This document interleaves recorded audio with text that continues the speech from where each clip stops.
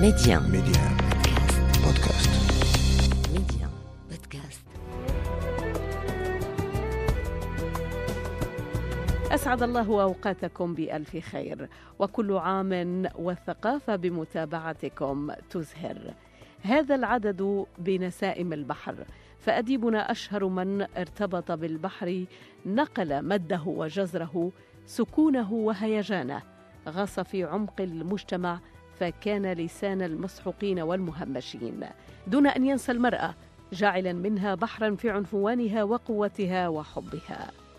أبدع في رواياته بلغة أنيقة سلسة، حتى لكأنك تعرف شخوصها معرفة وثيقة، ولا غروة إن نجحت نجاحا باهرا حينما تحولت إلى أعمال سينمائية وتلفزيونية. إنه صاحب المصابيح الزرق، سفير البحر، الناطق بلسانه، شيخ الرواية السورية والعربية، مينة. حديث الثقافة، فرحان عياش. لرجل البحر مينة العديد من اللقاءات التلفزيونية على منصة اليوتيوب.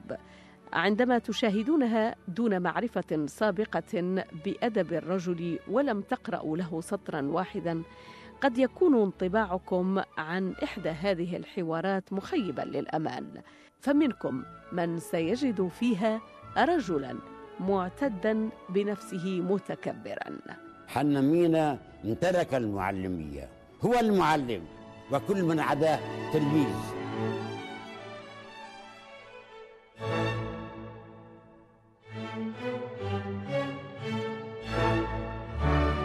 هذا بالضبط ما خرجت به للوهلة الأولى وأنا أتابع حوارا له أجراه معه الإعلامي التونسي لحبيب جغام للقناة التونسية عام 2000. لم يبث هذا الحوار إلا عام 2018، وتلك حكاية أخرى. المهم، اتصلت بالناقد التونسي الأستاذ محمد صالح مجيد، هو متخصص في أدب الرواية العربية وأيضا رئيس مركزها، فسألته عن شخصية مينة الذي التقاه شخصيا ورافقه لأيام، وربما توالت أيضا معرفته بعد ذلك. هل كان رجلا متكبرا؟ هذا الذي قلته لم ألمسه ولم ألحظه في اللقاء بمينة. هذا اللقاء التلفزيوني لا يمكن أن نبني عليه موقفا. هذا اللقاء من حالة شعورية معينة يمر بها فينا الكتاب، وأن هؤلاء على درجة كبيرة من الحساسية، بحيث يمكن أن يقول الكلام الآن وينساه، يأتي في حوار آخر ليقول غير. ما لاحظته لما عقدنا العزم في مركز الرواية العربية، وقبل أن يأتي مركز الرواية العربية في مهرجان جابس الدولي للثقافة والفنون، جاءنا مينة سنة 97 و900 وألف، وكان من بين في ملتقى الروائيين العرب سنة 97 و900 وألف في جابس، المدينة التي تقع في جنوب البلاد التونسية غير بعيدة عن الحدود التونسية الليبية. أذكر جيدا شخصيا كنت من بين الذين استقبلوه، وكنت من بين الذين رافقوه في جولته في المدينة وفي تونس بصفة عامة. وأول انطباع حصل لدي هو أنه رجل ودود طيب منفتح، يعني يعقد علاقات صداقة سريعة جدا، يعني شخص لا يمكن أن تجد معه أي إشكال، متجاوز لكل العثرات، متجاوز لكل الأخطاء التي يمكن أن تقع حتى في استقباله أو شيء. هو لا يولي لأمور البروتوكول أهمية كبرى، وأكثر من ذلك هو يستمع جيدا. يعني في الندوة التي أقيمت وكانت فيها عديد المحاضرات، كان مينة يصر على أن يستمع وعلى أن ينتبه، مع العلم أن رئيس مهرجان جابس الدولي المرحوم محمد الباردي الذي أصبح فيما بعد رئيس مركز الرواية العربية توفي سنة 17 و2000. هذا الرجل كتب كتابا مشهورا مينة، قصة الكفاح والفرح، فكان مينة سعيدا بهذا الكتاب، وكان سعيدا بكل المحاضرات التي اهتمت بأدبه. أصعب الأمور حقيقة هو أن تتخذ موقفا من أديب لمجرد سماع حوار له لم تتفق مع كثير مما قيل فيه. لكننا نتناسى أن ما يهمنا في الأديب هو ما كتبه وما أنتجه، كما يعلمنا مينة بنفسه خلال هذا اللقاء الذي أجراه مع القناة التونسية. ماذا يهمنا من جور سند ما فعلت؟ يهمنا منها ما تركت. صحيح. ماذا يهمنا من غادة سمان؟ ماذا تفعل؟ يهمنا منها ما هو يبقى في الإبداع. ماذا يهمنا من أحلام مستغانمي؟ ماذا تعمل وكيف تعمل؟ يهمنا ما تكتب وكيف تكتب، وهي تكتب بشكل جيد. نعم. وغادة سمان تكتب بشكل جيد، ونزار قباني كان يكتب بشكل خلاق.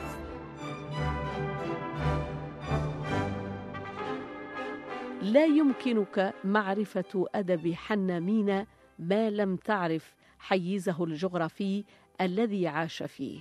مينة هو ابن اللاذقية، شبه جزيرة تقع على الساحل الشرقي للبحر الأبيض المتوسط غرب سوريا، وهي منفذها البحري الرئيسي. تبعد عن العاصمة دمشق 385. فاللاذقية لها تاريخ يعود إلى 7000 سنة، تعرف تنوعا ثقافيا ودينيا بين مكوناتها المسيحية والمسلمة. وسط هذه البيئة البحرية سيولد مينة في 9 مارس عام 1924 في أسرة فقيرة.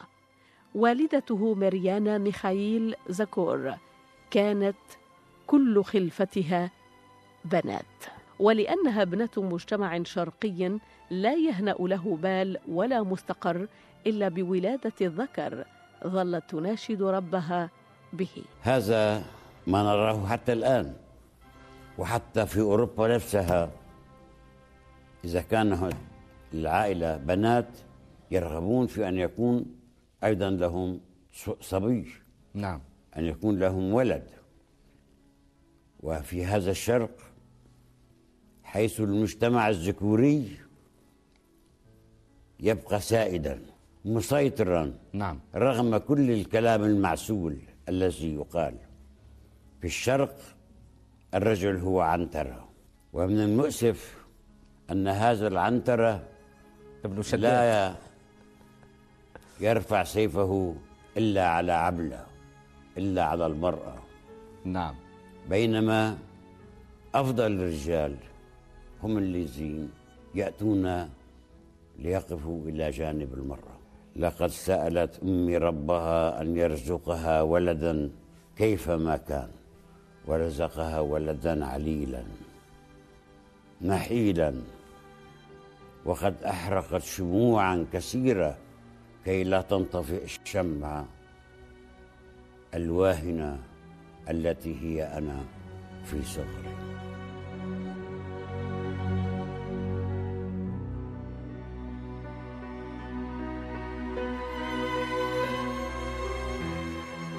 بعد أشهر من ولادته ستنتقل الأسرة إلى الإسكندرونة التي ضمتها تركيا إليها عام 1937، ويستقر هناك مدة 15 سنة. ذاق فيها صنوف الفقر والعواز، وتوقف عن الدراسة في مرحلة ابتدائية.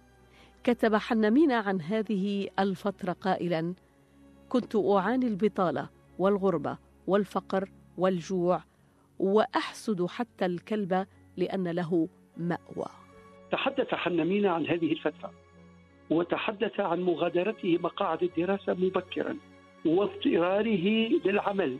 اشتغل عتالا، اشتغل في محلات، اشتغل صانعا في محلات كثيرة، وتحدث عن هذه التجربة،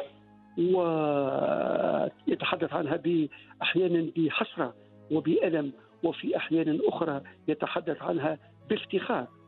مينة لم ينكر أصوله ولم ينكر الفقر الذي عاشه، ويتحدث بألم عن رحلتهم وعن مغادرة الأسرة للواء الإسكندرونة في الحرب، لما اضطرت الحرب العالمية إلى أن تغادر أسرته لواء إسكندرونة. قال: لما غادرنا لواء إسكندرونة اقتنعنا بأننا اقتلعنا من جذورنا. لماذا؟ لأن أرضا عربية دوهمت وأرضا عربية افتكت.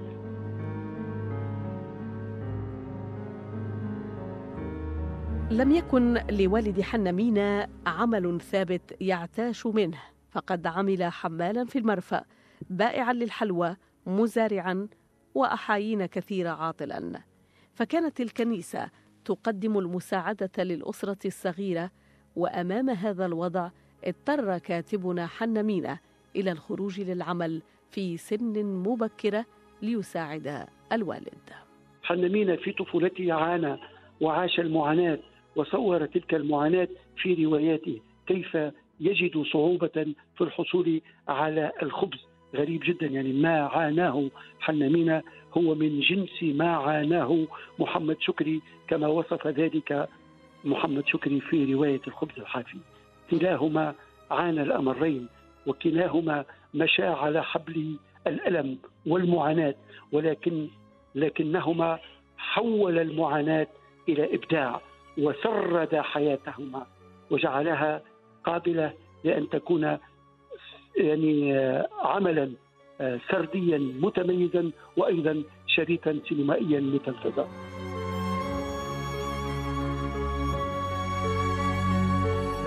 صور مينة سيرة حياته في كثير من رواياته، ففيها سيرته الذاتية بكل قوتها، بكل قسوتها وواقعيتها، ولعل ذلك سبب شهرتها وحب الناس لها.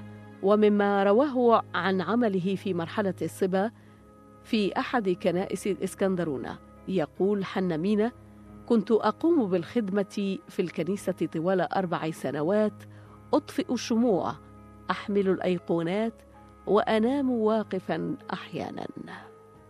فعندما يكتب مينة إنه يكتب دواخله، يكتب عالمه النفسي، ويكتب ما اعتمل بداخله من الفقر الذي عاناه، من الرحلة الرنكة، من معاناته وهو طفل، وهو يافع، وهو يسافر ممسكا بتلابيب ملابس أمه إلى غير ذلك. هي السيرة التي، وتعرفين أن لو أردنا أن نغوص قليلا في مسألة أو في مشكلية الكتابة السردية بصفة عامة، لا شيء، وقلت لك حدثتك عن كتابي كتابة الذات في أفق الموت، لا شيء يكتب خارج الذات. الذات وهي تبرز في المرآة، قد تكون مرآة الخاسر، قد تكون مرآة الرابح، قد تكون مرآة الناقد، قد تكون مرآة المتأمل، قد تكون مرآة المتألم. لا شيء خارج إطار الذات، وبالتالي هذه سيرة ذاتية، أو لنقل هي نفحات أو إشارات إلى ما عاشه مينة في سباه وفي شبابه. عاد مينة إلى اللاذقية عشقه الأول، وفيها كانت أمواج السياسة تتعالى ليدخل الفتى صراعا أكبر منه بعدما عاش زمنه الأول، صراعا من أجل اللقمة اليومية، فبات متنقلا بين حرف عدة، حلاقا، حمالا في ميناء اللاذقية، مصلح دراجات، وبحارا. وهنا سيدخل معترك النضال السياسي ضد الاحتلال الفرنسي، ويؤسس نقابات عمال المرفأ. هذه المرحلة تحاكيها روايته الشهيرة نهاية رجل شجاع. مينة حياته معاناة، وحياته يمكن أن نقول أنها نضال خاص. لما اقتحم عالم الميناء واشتغل عتالا واشتغل عاملا في الميناء، وبدأ يتحسس طريقه إلى عالم النقابات وعالم الدفاع عن العمال وعن حقوق العمال. هذه التجربة أثرت كتابته السردية. مينة من الذين عاشوا ليكتبوا. عاش مينة، خاض تجارب متعددة حتى في عالم النساء وفي عالم الحياة وعالم البحر وعالم كل عالم الملذات. هو عاشه. ما يكتبه مينة مرآة تعكس ما عاشه. الرجل لم يتحدث عن أشياء لم يعيشها، كان يتحدث عن الميناء حديث عارف، حديث من لامس عالم البحر. حتى الياتر والدقل هي كلها مصطلحات من عالم البحر. الياتر هي تلك الذي يوضع في البحر ليمسك السفينة، قطعة حديدية توضع في البحر تمسك بالأرض لتمسك السفينة، أو هي ذلك كالشراع، العصا التي توضع دي لتمسك السفينة وتشدها حتى لا تعبث بها الرياح عندما ترسو السفينة. عندما ترسو السفينة هناك هذا الياتر. الياتر هو قطعة حديدية هي كالمخطاف الحديدي الذي يمسك بالأرض فيمنع السفينة من أن تكون فريسة سهلة للرياح.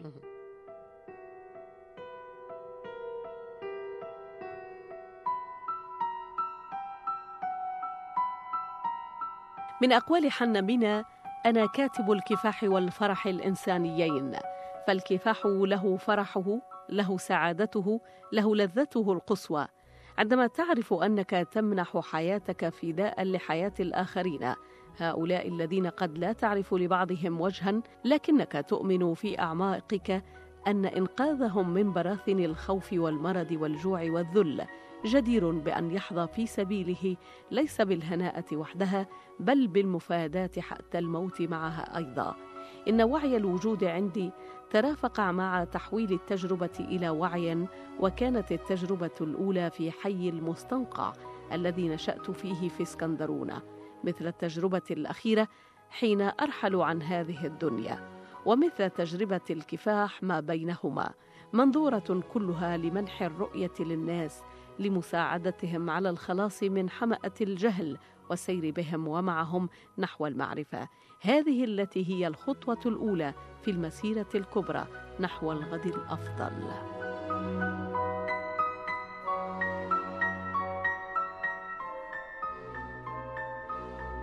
عرف حنا مينة الغربة سنوات طويلة. لماذا أنا كنت في المنافي؟ بسبب قلمي، وأنا لي بيت من الشعر أتمسك به: قلمي لا تكن كالعاهرات، للذي عنده الفلوس تؤاتي. بعد استقلال سوريا وخروج المستعمر الفرنسي عام 1946 عمل حنا مينة في جريدة الإنشاء الدمشقية، وأصبح رئيس تحريرها، وكانت تلك بداياته في عالم الكتابة التي جاءت كما قال بالخطأ. معناها أني ولدت بالخطأ ونشأت بالخطأ وكتبت بالخطأ. كنت أريد ألا أصل إلى عالم الكتابة. الكتابة هي اللذة الكبرى والرذيلة الكبرى، ولا خلاص منهما إلا بالموت. أبطال رواياتي يحاكمونني ويحكمون علي بالإعدام مع وقف التنفيذ حتى أكمل كتابة الروايات التي لم أكتبها بعد. يقول أيضا حنا مينة عن الكتابة: مهنة الكاتب ليست سوارا من ذهب، بل هي أقصر طريق إلى التعاسة الكاملة. لا تفهموني خطأ، الحياة أعطتني وبسخاء. يقال إنني أوسع الكتاب العرب انتشارا مع نجيب محفوظ بعد نوبل، ومع نزار قباني وغزلياته التي أعطته أن يكون عمر بن أبي ربيع القرن العشرين. يطالبونني في الوقت الحاضر بمحاولات الأدبية الأولى التي تنفع الباحثين والنقاد والدارسين، لكنها بالنسبة إلي ورقة خريف أسقطت مصابيح زرق. الكتابة بالنسبة لي عمل مضن وشاق ومتعب، وأنا لست من الذين يملؤون صفحات في ليلة واحدة. في الليلة الواحدة لا أنجز أكثر من صفحة واحدة. أنا أتأنق في الكتابة. ويقولون أن في روايتي شاعرية، لا بأس.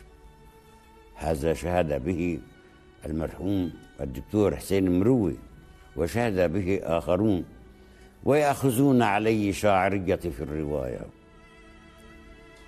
الشاعرية هي عنوان لكل إبداع، لأنها تجمع الأحاسيس في ذاتها. بدون شاعرية ليست هناك حياة تحتمل. نعم. تصور لولا الإبداع ماذا كان مصير الناس؟ الإبداع بكل أجناسه وألوانه، الحياة لا تحتمل.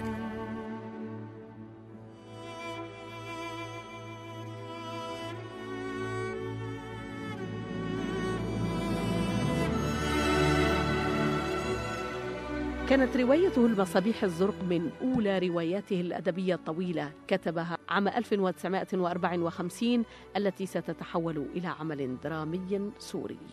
الرجل مينة اشتغل بالصحافة وكتب مقالات وبدأ يكتب في الصحافة والأوراق، رغم كان يشتغل في الميناء وكان يكتب، واكتشف كثير من المهتمين بالأدب أننا بإزاء عصامي الأوتوديداكت بدأ صورته وبدأت شخصيته تتشكل.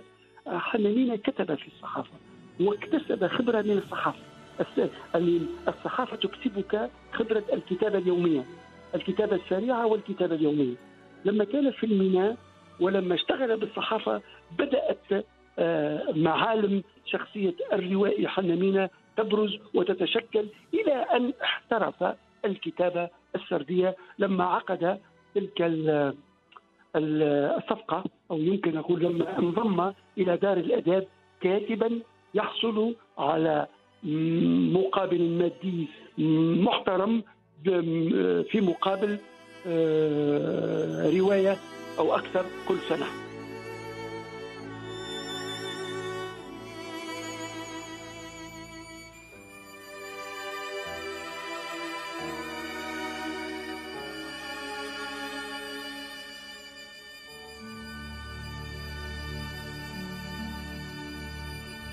عندما يذكر اسم مينة في الأوساط الأدبية العربية يأتيك رجع الصدى، هدير أمواج البحر ورذاذه، فالرجل على لسان واحد هو رائد أدب البحر. البحر هو العالم الذي منه قطعة صغيرة اسمها اليابسة، هو المدى المفتوح على الدنيا، هو الآفاق البعيدة، هو حبيبي، ولأنه حبيبي فإنه وفي لي، ولذلك لم يغدر بي على مدى معاشرتي له. البحر وفي لمن كان وفيا له.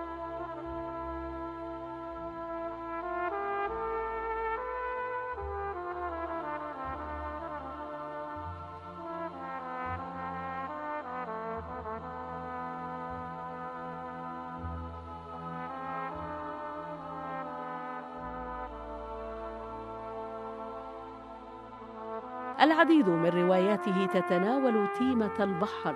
عن ذلك يقول مينة: إن البحر كان دائما مصدر إلهامي، حتى إن معظم أعمالي مبللة بمياه موجه الصاخب، وأسأل هل قصدت ذلك متعمدا؟ في الجواب أقول: في البدء لم أقصد شيئا، لحمي سمك البحر، دمي ماؤه المالح، صراعي مع القروش كان صراع حياة، أما العواصف فقد نقشت وشما على جلدي، إذا نادوا يا بحر أجبت أنا البحر، أنا فيه ولدت وفيه أرغب أن أموت، تعرفون معنى أن يكون المرء بحارا؟ أنا كاتب أو مكتشف المناطق المجهولة، اكتشفت البحر، اكتشفت الغابة، اكتشفت الجبل، لأنني غامرت لا أجد نفسي في أي رواية. كل أبطالي أفضل مني وأشجع مني وأكرم مني وأندى راحة. أنا خلقت التروس أدبيا وأتعلم منه. التروس حكمته الحياة كفاح في البحر وفي البر. أنا حين أيأس أرجع وأتعلم من التروس.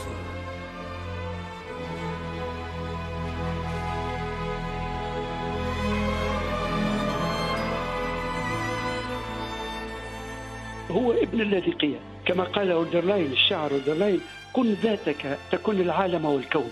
كن ذاتك يعني اكتب ذاتك، اكتب ما تراه. لا فائدة في أن تحدثني عن شيء لم تره ولم تعيشه، لأنك لن تكون صادقا. لأنك لن تقدر على أن تتحدث ما لم تعش التجربة. فحن مينة في النهاية كان يكتب معاشه، كان يكتب حياته، كان يكتب معيشه اليومي، كان يكتب كان يكتب كتابة المتمرس الذي عاش.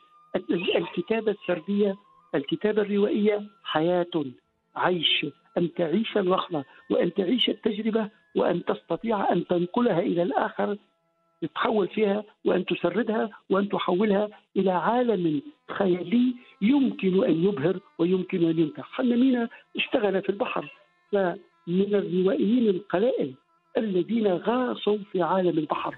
انت عارف ان البحر تصبح اليابسة أمنية، تصبح الأرض أمنية عندما يجد البحار نفسه بين ماء وسماء في مكان مفتوح ينتظر لا مدى، ينتظر يعني يعيش لحظة الاندهاش، يعيش لحظة محاولة الكشف، ثم يكتشف فجأة أنه نقطة في عالم كبير، أنه نقطة صغيرة، وأنه مجرد إبسلون كما يقول الفرنسي في عالم يتشكل من أمواج. وما الحياة في النهاية؟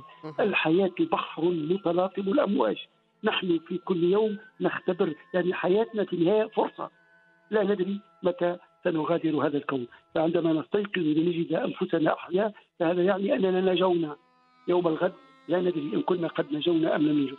فالبحر هو هذا العالم الذي نعيشه، عالم متعدد الأقطاب، عالم متعدد الأشكال، عالم متعدد الصعوبات، عالم متعدد العقبات. فحن مينة وهو يكتب في نهاية الأمر هو يكتب البحر، هو يكتب حياته، يكتب حياة الإنسان.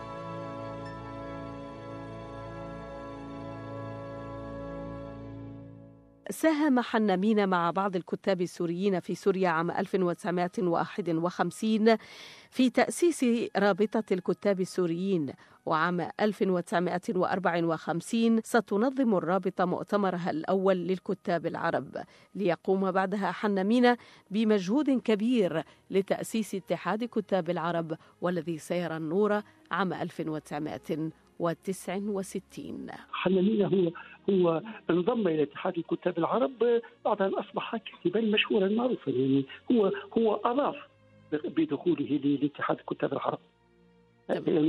يعني صنع حن مينة شخصيته وصنع يعني آثاره جعلته معروفا، ولم يعد بحاجة إلى هيكل أو إلى تنظيم لكي يعرف به، ولكنه عندما انضم إلى هذا الهيكل أضاف، وعندما انضم إلى هذا الهيكل كان مفيدا. ولنا فخر أن يكون من بيننا حن مينة الكاتب الكبير، أن يكون من بين الروائيين العرب تماما كمحمد شكري، ككاتب آخر أحمد جنديني. هذا كاتب هذا يعيش بين باريس وبين الرباط وبين باريس. هذا كاتب نحن في تونس نحتفي به ونهتم به كثيرا، ونحن في مركز الرواية العربية دعوناه أكثر من مرة. رجل يكتب بالرواية الحديثة بطريقة عجيبة وتحتاج منا إلى وقف التأمل. رسائل ماجستير ودكتوراه عن أعمال حن مينة، من العنف في الدماغ إلى كل الروايات التي أنتجها. لماذا تحدثت عن هذه الهياكل؟ في نهاية الأمر هي تكبر بهؤلاء الروائيين ولكنها لا تصنعهم، هي صحيح. تكبر بهم ولا تصنعهم. حن مينة لم يصنعه لا اتحاد كتاب السوريين ولا اتحاد الكتاب العرب، هو صنع نفسه. ثم لما انضم إلى هذه الهياكل كان عنصر إضافة وكان قيمة مضافة. لم يكن البحر تيمة حن مينة الوحيدة، بل إن الدارسين لأدبه يقولون أنه مقسم لتيمات ثلاث: البحر، المرأة، والصراع الإنساني من أجل الوجود. فقد قال هو يوما: لو خيروني بكتابة شاهد على قبري لقلت لهم اكتبوا هذه العبارة: المرأة، البحر، وظمأ لم يرتوي. المرأة منذ 50 عاما أو 60 عاما هي التي صنعت التقدم الاجتماعي، حين غامرت ومشت إلى جانب الرجل نعم. ليس وراء الرجل. إلى جانب وحين غامرت نعم. ودخلت مع الرجل إلى مطعم، وحين غامرت ورقصت مع الرجل في مكان عام دفعت الثمن ولم تبالي. المرأة شجاعة ومقدامة، وأنا صورتها في هذه الشجاعة وهذا الإقدام. المرأة نحن الذين صيرناها في الصفة التي يطلقون عليها. الرجل اضطهد المرأة بعد العصر الأمومي، اضطهد المرأة وما زال يضطهدها، ولكي تتخلص المرأة من هذا الاضطهاد لجأت إلى ما يسمى الاحتيال أو الحيلة. نحن الذي صيرناها محتالة، نحن نحمل وزر هذه الحالة التي صارت إليها المرأة. ولكن المرأة الآن تتحرر. حرية المرأة بالعلم والعمل، هي تتعلم وتعمل. وانظر كم هناك من نساء مبدعات ومن نساء يتولين مناصب كبيرة ورفيعة في هذا الوطن العربي، في الجامعات، مراكز القرار، وفي عالم الأدب أيضا المرأة طبعاً متقدمة. شكون يعجبوك من الأديبات العربيات؟ أنا ذاكرتي في عد الأسماء ضعيفة يعني. مي زيادة، غادة السمان، كولات خوري، كلهم أعرفهم وكلهم على معزة. وكذلك هذه الكاتبة أحلام مستغانمي. أحلام مستغانمي نعم. الذي يقرأ حنمينة ويقرأ كاتب آخر لو تسمعين به، الكاتب اليوناني كازانزاكي الذي كتب رواية زرباع التي تحولت إلى فيلم. اقرأي ما كتبه حنمينة وما كتبه كازانزاكي في زرباع، ستكتشفين العالم نفسه، عالم البحر، عالم المرأة المشتهاة، المرأة التي تمثل الميناء. لأن البحار الذي يعبر المواني عندما ينزل، بمجرد أن ينزل إلى اليابسة، ممثل الاستقرار وممثل الأرض هي المرأة في رواية الياتر كاترين الحلوة هذه. المرأة هي الدفء، المرأة هي الإقامة بعد سفر. إذا عندما نتحدث عن المرأة في أدب حنمينة نتحدث عن الحب، نتحدث عن الجنس، نتحدث عن الإقامة، ونتحدث خاصة عن الاستقرار، ونتحدث عن التوازن النفسي. وهل يمكن أن يكون هناك توازن نفسي دون امرأة؟ لا يمكن. إذا عالم البحر هو عالم المرأة. بعد خوض جبال البحار، بعد خوض تلك يعني الأمواج المتلاطمة، كان لابد من امرأة لتهدئ، وكان لابد من امرأة لكي يعيش معها الإنسان متعة الاستقرار مع متعة الحب والجنس. بيناتنا في بحر، يبقى البحر بيناتنا، وبيناتنا موج البحر يجمع لنا حكاياتنا، وبيناتنا مواعيد ضاعت لأنه ضعنا، فجر كل يوم جديد على الأرض يرجعنا. وبيناتنا مواعيد ضاعت لأنه ضعنا، فجر كل يوم جديد على الأرض يرجعنا. بيناتنا بحر وسما، خلوا مواج وترنيلي موسيقى.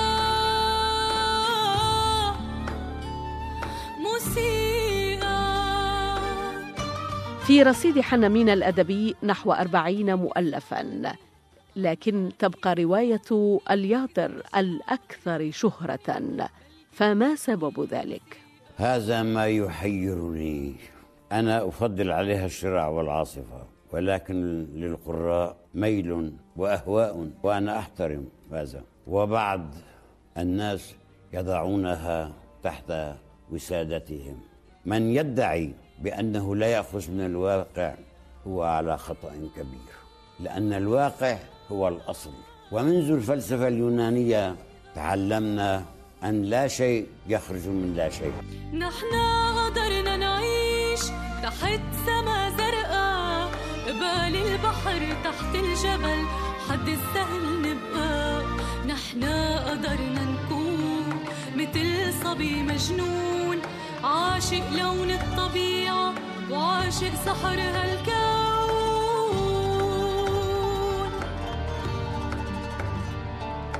اسمع للموسيقى ما في غير الموسيقى، والبحر أمواج وموسيقى. عم ناديك اسمعني، عم حاكيك فهمني، إذا مش قادر تفهمني بلكي منحكي موسيقى.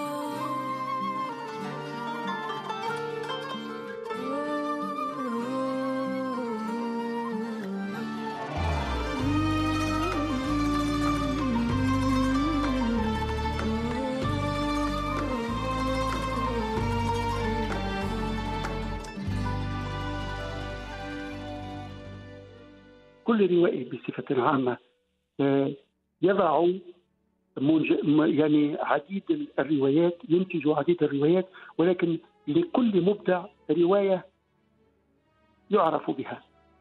فعندما نتحدث عن الطيب صالح نتحدث عن موسم الهجرة للشمال، عندما نتحدث على مينة نتحدث على الياطر. فالياطر هي الرواية التي عبر فيها مينة عن كل ما يعتمد بداخله، وهي الرواية الجمعة، الرواية التي جمع فيها عصارة تجربته. فتجد فيها عالم البحر، تجد فيها عالم العلاقات المشوهة التي تنشأ بين الأسرة، تجد فيها الخيانات، تجد فيها العلاقات التي تنبني مع أناس لا تربطك بهم صلة الدم، ولكن تربطك بهم صلة الحياة. رواية مينة خضم متلاطم من المشاكل ومن الصعوبات التي يتجاوزها. عالم البحر بما فيه من استغلال، بما فيه من إقدام، بما فيه من شجاعة، بما فيه من مروع، من مدهش، بما فيه من البقاء للأقوى. البقاء للأقوى. نعم، البقاء للأقوى. نعم، البحر هو العالم الذي يؤكد أن كل الناس يسافرون لكن الذين يصلون قلة. تم تحويل العديد من روايات مينة إلى مسلسلات تلفزيونية لاقت نجاحا كبيرا عبر كثير من القنوات العربية، ومن خلال هذا الزخم الكبير فاز مينة بجوائز أدبية عدة، من بينها جائزة نجيب محفوظ للكاتب العربي، والتي نالها من اتحاد كتاب مصر عام 2006. كما تخصص وزارة الثقافة السورية جائزة سنوية تحمل اسمه. فهل هذه الجوائز أنصفت الرجل؟ هذا الأكيد هو أن الرجل يكتب بانتظام، والرجل يصدر كل سنة في دار الآداب رواية، والرجل على درجة كبيرة من التمكن في خصوص الكتابة السردية وكتابات حلمية. يعني هو إذا كان هناك روائي يستحق جائزة نوبل للآداب فهو مينة بالفعل دون أي شك. وهذا ما وصلت إليه، بأنه يستحق بأن يكون الأول. هذه حقيقة أقرها النقاد قبل أن يقرها هو. عندما تقرأين الثلاثية، عندما تقرأين روايات مينة تكتشفين روائيا يتجدد، روائيا متمكنا، وأكثر من ذلك روائيا يكتب بتلك الطريقة التي تشد القارئ والتي تجعله يسبح في عوالم من الخيال هي أقرب إلى واقع مفترض، واقع يمكن أن يعاش.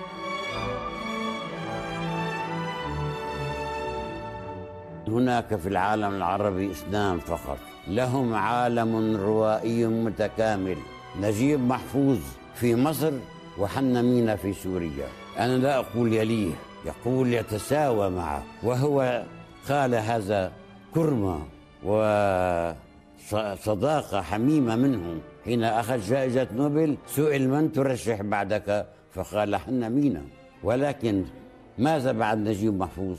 قبل نجيب محفوظ كان طه حسين، عظماء يستحقون هذه الجائزة. انظر لمن يعطون هذه الجائزة الآن، لأناس لا يستحقون.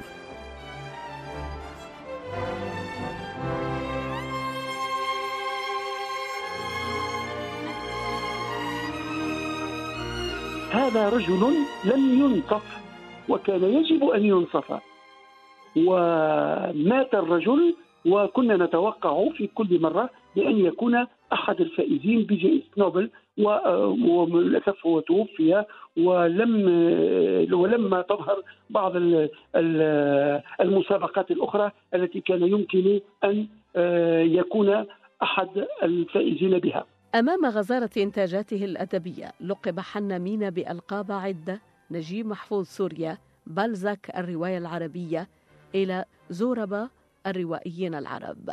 كون أدبه كان ضمن ما يسمى بالواقعية الاشتراكية، ولا أخفيكم سرا أنني وقفت كثيرا عند هذا المصطلح الواقعية الاشتراكية، فأردت مزيدا من الشرح. واقعية اشتراكية، الواقعية الصحية، الواقعي، هذه تصنيفات عند النقاد، وأنا لا أميل كثيرا إلى أن ما يتحدث به حنا مينة هو من الواقعية الاشتراكية. لماذا؟ لأن نجد أن حنا مينة يدعو مثلا في الرواية، تدعو إلى هذا التضامن الإنساني، وتدعو إلى حسن توزيع الثروات، وإلى الاشتراكية، وإلى التأمين، إلى غير ذلك، وهو تصنيف لا أعتقد أنه يعطي الرواية حقها. هذه حنا مينة يكتب في الواقعية. أي ما هي الواقعية بالله؟ الواقعية لا يعني أن الأحداث وقعت، وإنما الواقعية تعني أن الأحداث ممكنة الوقوع، لا وجود فيها لعجيب، لا وجود فيها لغريب. فمعنى رواية واقعية أي رواية أحداثها يمكن أن تقع، هي من المتخيل الذي يمكن أن يقع، يعني إذا ما تجسد هذا ممكن، لكن لا يعني الواقعية أن هذه الأحداث وقعت بالفعل، وإنما هي أحداث ممكنة الوقوع. حنا مينة يدعو إلى عالم متوازن، يدعو إلى عالم تغيب فيه الطبقات، ونقمة حنا مينة على الجشع، القضاء على الرأسمالية المقيتة، الرأسمالية التي تلغي الإنسان وتجعل المال هو قوام الأعمال. حنا مينة يقول لابد من حقوق العمال. ولا تنسي لماذا قلنا واقعية اشتراكية؟ لماذا؟ لأن حنا مينة انطلق نقبيا وظل نقبيا، وحتى في الكتابة كان يدافع عن المسحوقين، عن المحرومين، عن المطحونين، عن الفقراء، عن المنبوذين، عن الذين لا تذكرهم الأغاني ولا يذكرهم أحد، فكان هو صوتهم.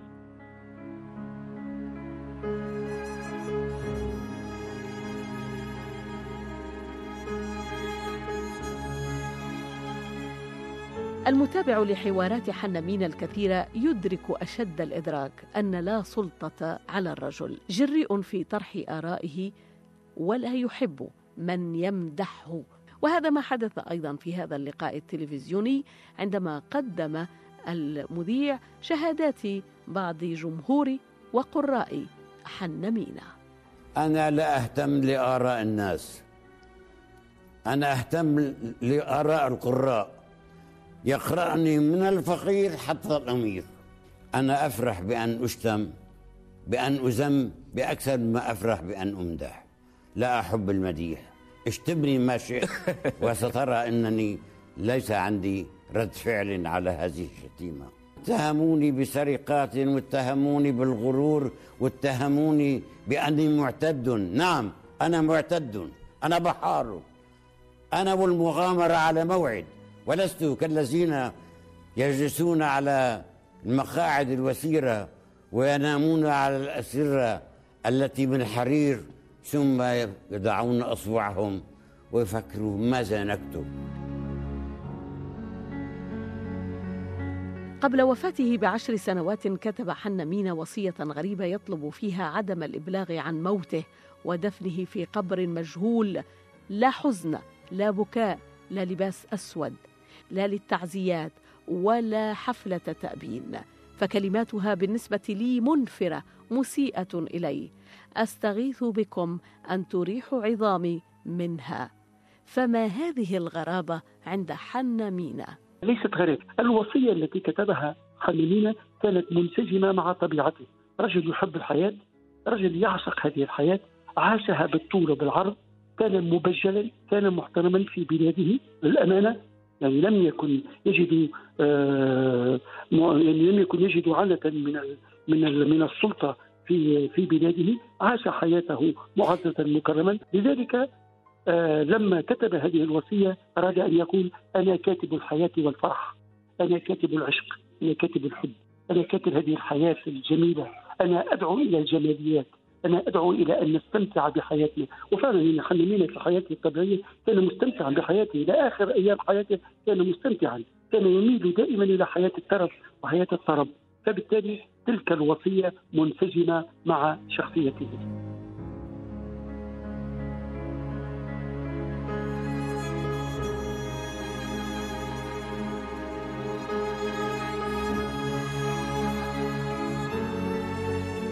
أنا لا أحب أن أعيش في أرذل العمر، لقد طاردت الحياة عمري كله، ولا أريد أن تطاردني الحياة في شيخوختي، حتى لا أقول ما قاله زهير بن أبي سلمى: سئمت تكاليف الحياة ومن يعيش 80 حولا لا أبا لك يسأمي. من حبي للحياة أريد أن أفارق الحياة وأنا أحبها.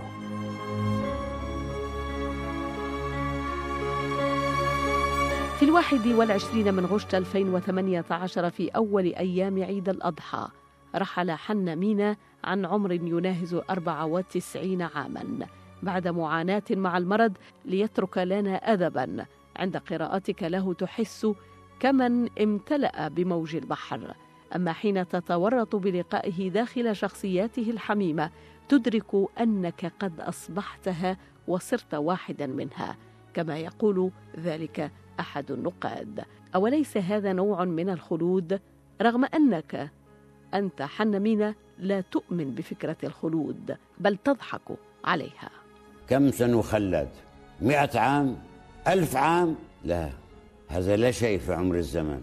الخلود الذي يجن به الناس أنا لا أوليه أي اهتمام، ونحن لسنا أوصياء على الأجيال القادمة، نحن نكتب إلى هذا الجيل. حنا مينة اشتهر لأنه كتب لهذا الجيل.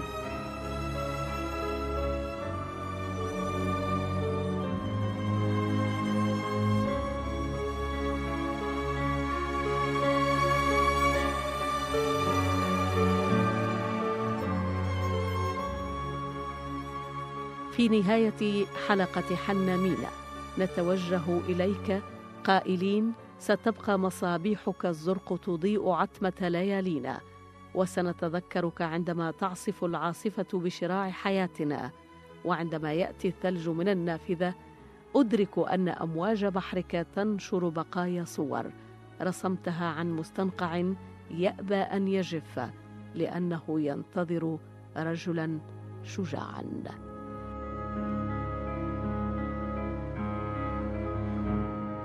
نهاية الحلقة: لا أنسى أن أشكرك يا من رافقتني بحسك الفني سعيد القادري. أما أنتم مستمعين فأذكركم بالتفاصيل المتبقية التي لم يستطع الحيز الزمني للإذاعة أن تمر، فأدعوكم دائما أن تتابعوها على منصتنا ميديان بودكاست. إلى حديث آخر من أحاديث الثقافة، مع حبي وامتناني.